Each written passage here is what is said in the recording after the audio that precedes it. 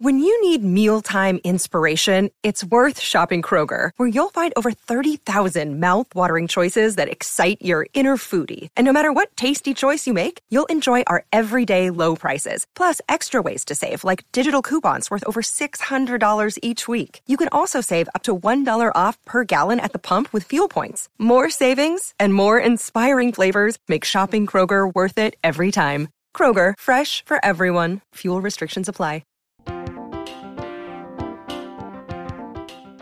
This week on Wealth Track, 35 years in, why great value investor Tom Russo continues to follow Warren Buffett's investment principles.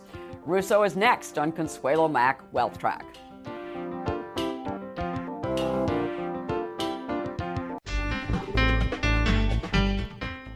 Hello and welcome to this edition of Wealth Track. I'm Consuelo Mack. Berkshire Hathaway stock has underperformed the S&P 500 for the past decade. By a recent calculation, Berkshire stock has risen by nearly 260% versus the market's more than 300% advance in the decade ended in 2018. Despite Berkshire's stunning record since 1965, 21% compounded annualized gains, this is not the first time that the company's shares have underperformed the market for a decade.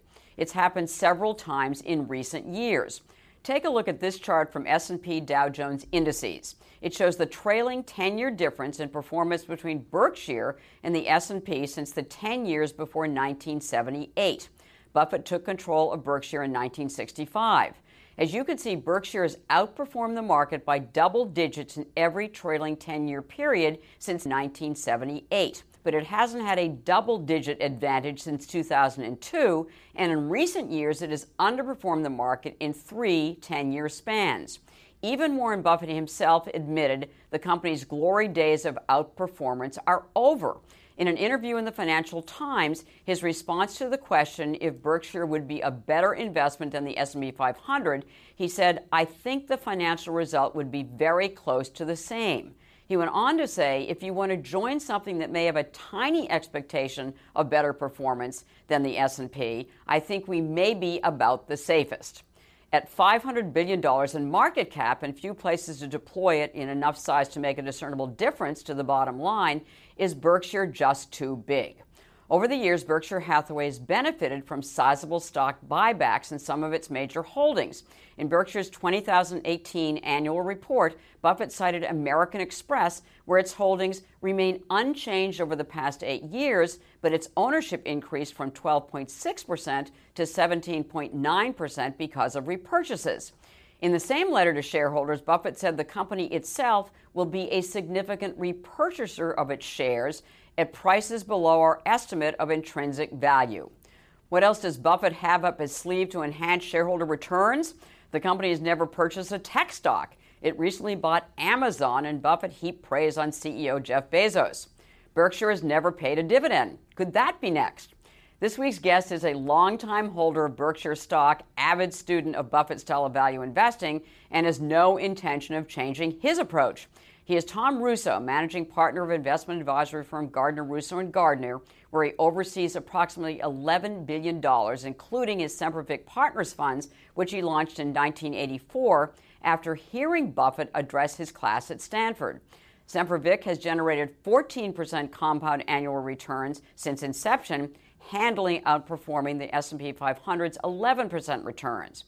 The Global Value Manager focuses on owning a small group of exceptionally well-managed brand name firms, 19 at last count, with dominant, almost unassailable positions in their mostly consumer-oriented businesses, and then holding them pretty much forever. Berkshire Hathaway has consistently been one of his largest positions. I asked Russo, given Buffett's modest expectations for the stock's future performance, if he is rethinking the position. No, I think the number one issue that investors obtain, benefit that they obtain through investing in Berkshire Hathaway is the extraordinary lack of agency costs. Berkshire Hathaway is by far and away the most efficient investment in public markets one could have in aligning the interests of the shareholders with the managers. And within the S&P 500, that continuum would be stretched awfully thin. It's largely because within the S&P 500, most of the companies that you find there have a very serious relationship with stock options, which unfortunately, in terms of the way businesses unfold, narrows and shortens the time horizon of investment decisions. So CEOs in most S&P 500 companies get a lot of stock options. Tremendous incentives. And therefore there is incentive to jack up the stock short term? Is that to think short term? The average CEO tenures 4 years, maybe 5 years, and the whole system is built around smooth and steady reports for the near term, with the disregard for the long term. And then there's a sequence of that rolling through this S&P 500 all the time. Now, initially, a little alignment of equity alongside of salary was a good thing. But as Warren Buffett often says, the mistakes on Wall Street are good things taken to an extreme.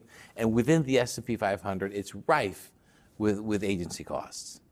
And so within Berkshire, that's entirely solved.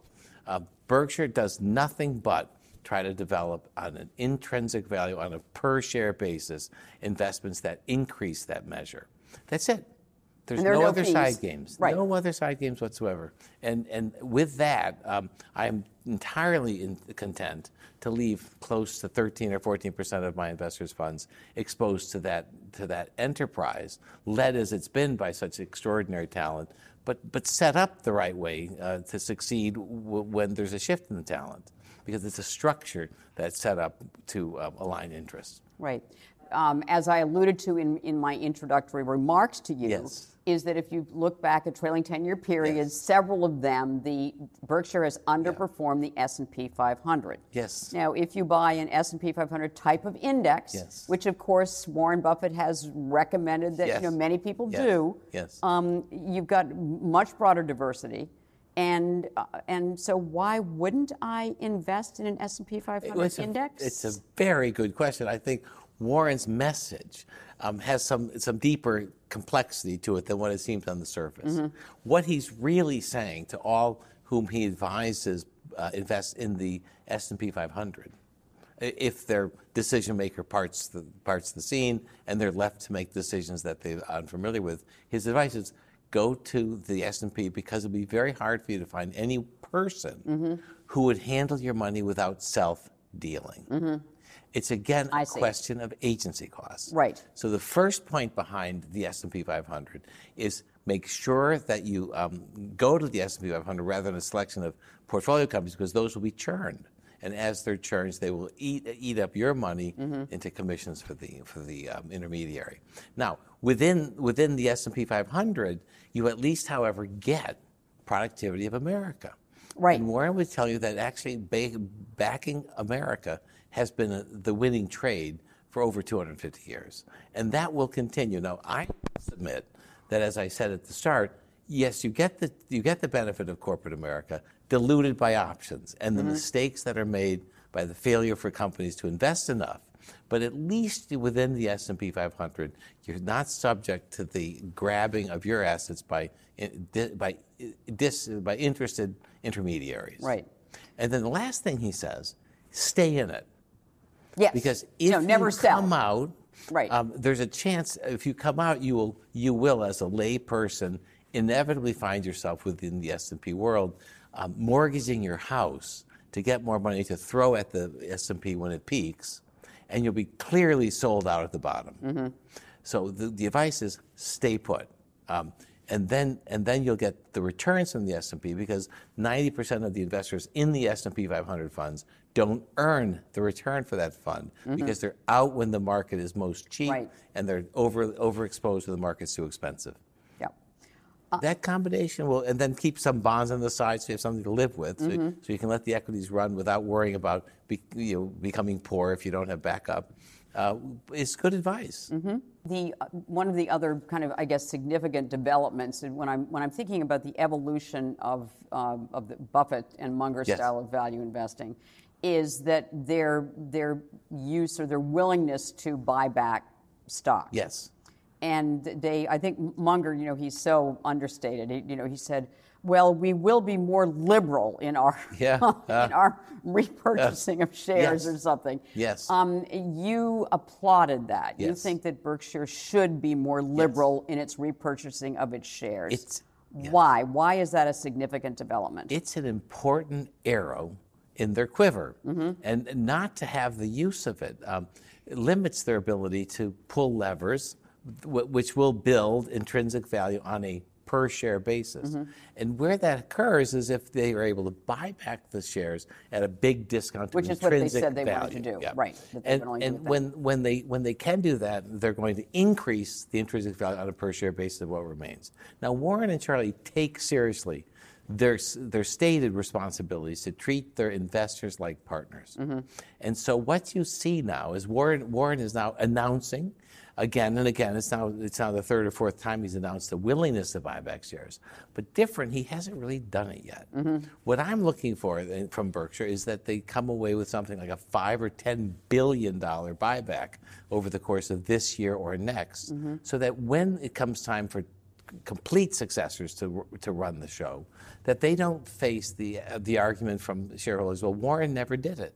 I see. So what will it give needs them to be well exercised in order to have the authority to do it later on. Right. And so I think that'll be a very, very important thing. There's another aspect to the possibility of buying back shares of Berkshire as well.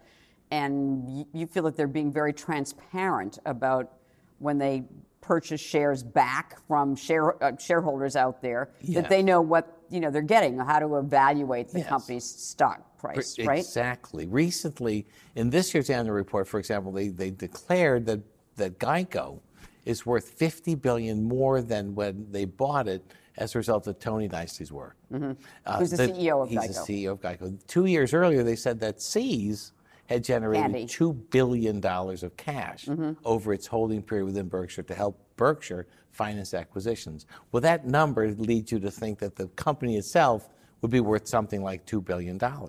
And with that information, you can construct a closer estimate of the value of Berkshire, which will help you if you're inclined to sell some for whatever reason. But Berkshire will be in the business of share buyback after the current team leaves. And I think they will be most likely involved with a dividend, as well as a way to keep the capital that keeps pouring into Berkshire from the existing business flowing through into buybacks, well, as long as the shares are below their intrinsic value, and dividends to help the many foundations who rely on Berkshire as their core holding to have a distribution which they can use for meeting their 5% payout requirements. And so I would think that over time you'd see both a robust share buyback program as well as a cash dividend. Ben Graham was very critical of companies. This is according to an article in the Wall Street Journal by Jason Zweig. Was very critical of companies that hoarded cash. There is a company named Berkshire Hathaway that is hoarding a lot of cash. Yes. Cash, when it's necessary, is extremely valuable. Right.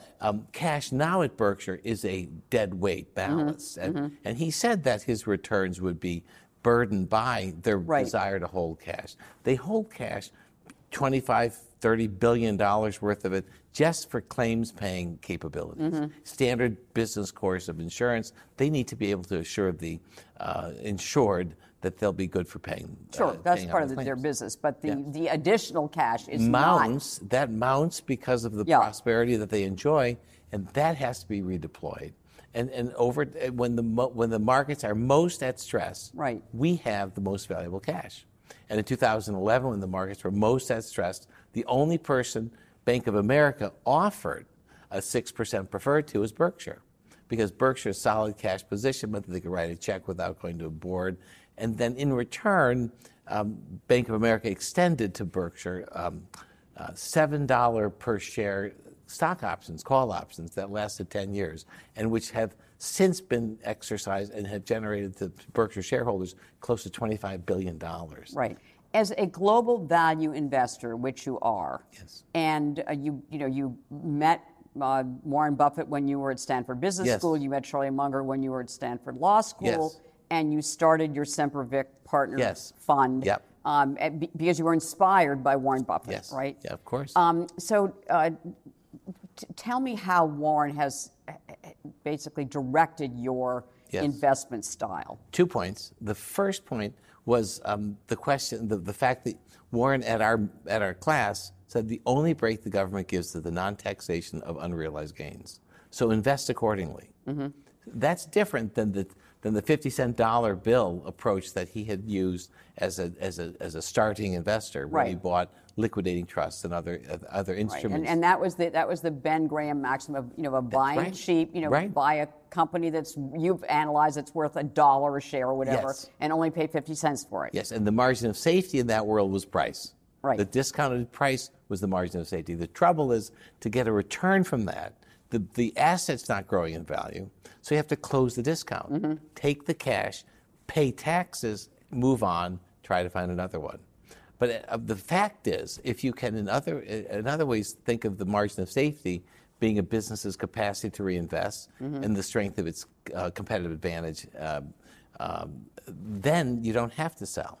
And that really came about just around the time that he presented to our class, because he was in the early stages of falling in love with See's chocolate, which, unlike anything else he owned before, he could raise prices every year and not have the demand for the product go away. It had price inelastic demand. He owned it forever.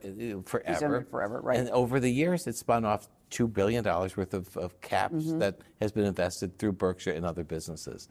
Now, that's a very different business than the old style 50-cent dollar bill. Right. So that's the first lesson. Yes. The first lesson. The second lesson was you can't make a good deal with a bad person. That's agency costs. That's when you give your money to a third party to invest on your behalf, and they want to, in fact, make it on their behalf. And that is something that is rife in the investment world, and you have to guard against it. That's when I talked about earlier the pitfalls and perils of stock options. Right. But that's the importance of management. It's not just a price metric, buying something cheap. Exactly. It's holding something that's valuable, that will return value, but also. So management is key as well. The integrity. The integrity of that management. Because what Warren said in the first case, the tax deferral, means that you're actually going to hold something for a long time. And as the cash grows, they will redeploy it. And the question is, in whose interest? And what we have to do is make sure that the management, when they redeploy it, are redeploying it in our interest. We actually have to find a couple things. First, the model Warren described to us, where you're trying to defer gains and grow the business, requires that you can reinvest. And for that reason, I end up with 70% of our funds in international companies, because it's the international marketplace that offers the reinvestment, especially the developing emerging markets. That offers the reinvestment opportunities. For our companies, for growth, which tend to be businesses that are global at their heart. So if you think of the leading holdings that we have, operation companies, it's Heineken, it's Nestle, it's Unilever, it's Pernod Ricard. All of those companies have fabulous brands and fabulous legacies in the mature markets, and they're able to take their mature market free cash flow and deploy it in advance of the demand that will come to them over time abroad. Right. And being out there in advance means that the manager who's in charge of that process has to have some protection against Wall Street when that investment spending burdens near-term income. Right, and so that's the capacity to suffer. That's right, exactly. But so what kind of, and this is probably one of the reasons that you try to own family-owned or family-controlled businesses, because your feeling is that their interests are aligned with the shareholders, because they're shareholders. And they own them. And so that's an important part in the capacity to suffer. So explain the capacity to suffer and how I think the best example, important and how unusual. I think the best example for us has been Heineken. I spoke about it, I think, in 2014 or 2015 with you, but it's evolved so interestingly since then. So in 1986, when I visited, 85% of their business was done in the mature Western European markets, which were considered moribund, and only 5% of their business was in North America, and the balance was abroad, very small.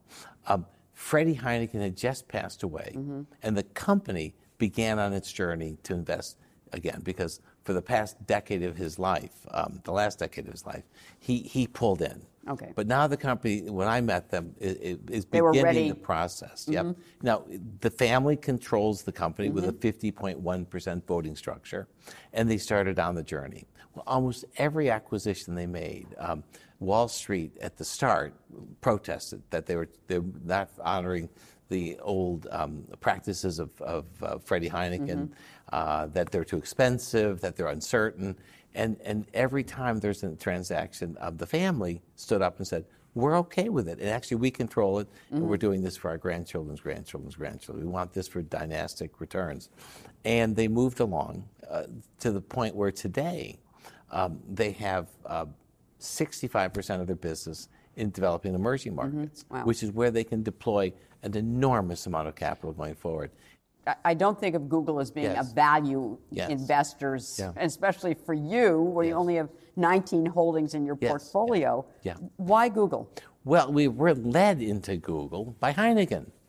Probably 7 years ago, I met with the CEO of North America for Heineken, and he had just come back from a week-long tour of the Silicon Valley to meet with Google and Yahoo and Twitter and Facebook and maybe not yet Amazon, but the collection of digital advertisers and the enthusiasm with which he described the kind of targeted messaging that he could create rather than the old-fashioned advertising, which they felt increasingly uncomfortable with because it became increasingly expensive and increasingly ineffective.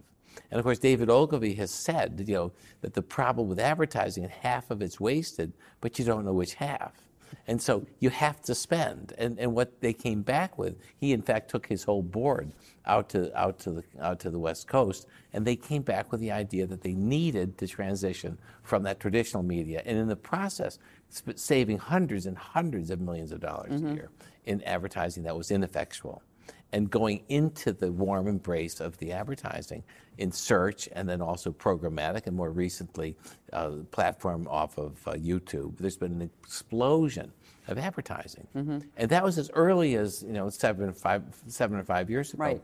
I've been slow. So then you went and visited, yes. right? Yes. And they had just as described all that advertising.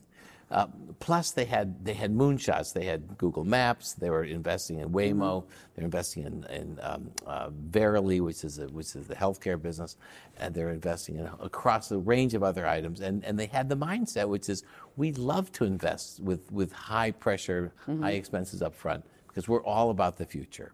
And they said in their manifesto when Google came public, by the way, public shareholders don't even think about trying to gauge our appetite because we control all the votes, always will, and we'll do what we want. And that's how Warren ran his business, and that's how we'd like to run ours. That was effectively what the three of them said. So you had both the growing utility of targeted advertising, the growing use of it by our portfolio companies, and their commitment to do what's right for the long term. And that was enough to get us started. Berkshire has purchased shares of Amazon. Any interest on your part? It's a great company. I mean, Jeff Bezos is extraordinary, and one of the great books is The Everything Store. And it tells the story, and it's an extraordinary tale of someone who's focused single-mindedly on consumer delight, and is willing to spend anything up front with reckless abandon in terms of its impact for the income statement. That sounds a lot like what I do.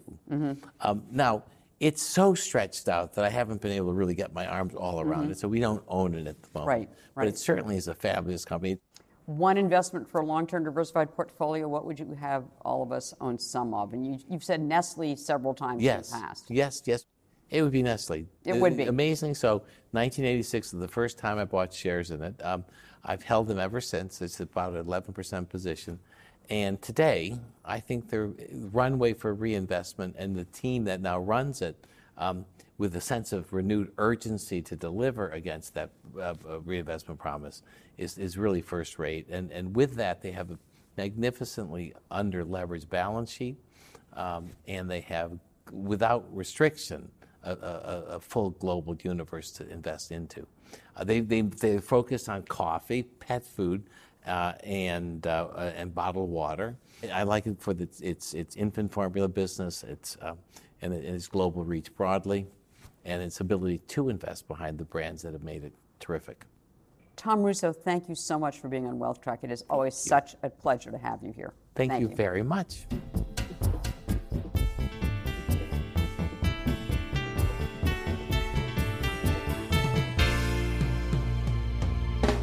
At the close of every Wealth Track, we try to give you one suggestion to help you build and protect your wealth over the long term.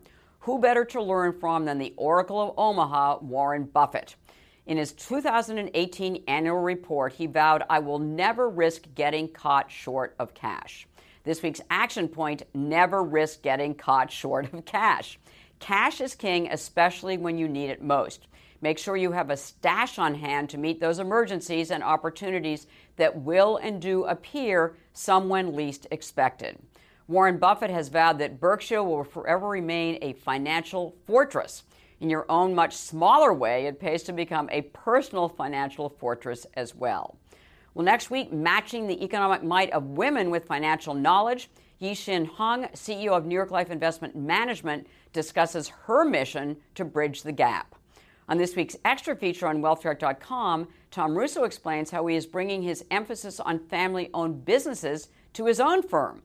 In the meantime, please continue to connect with us on Facebook, Twitter, and our YouTube channel. Thanks for watching. Have a great weekend and make the week ahead a profitable and a productive one.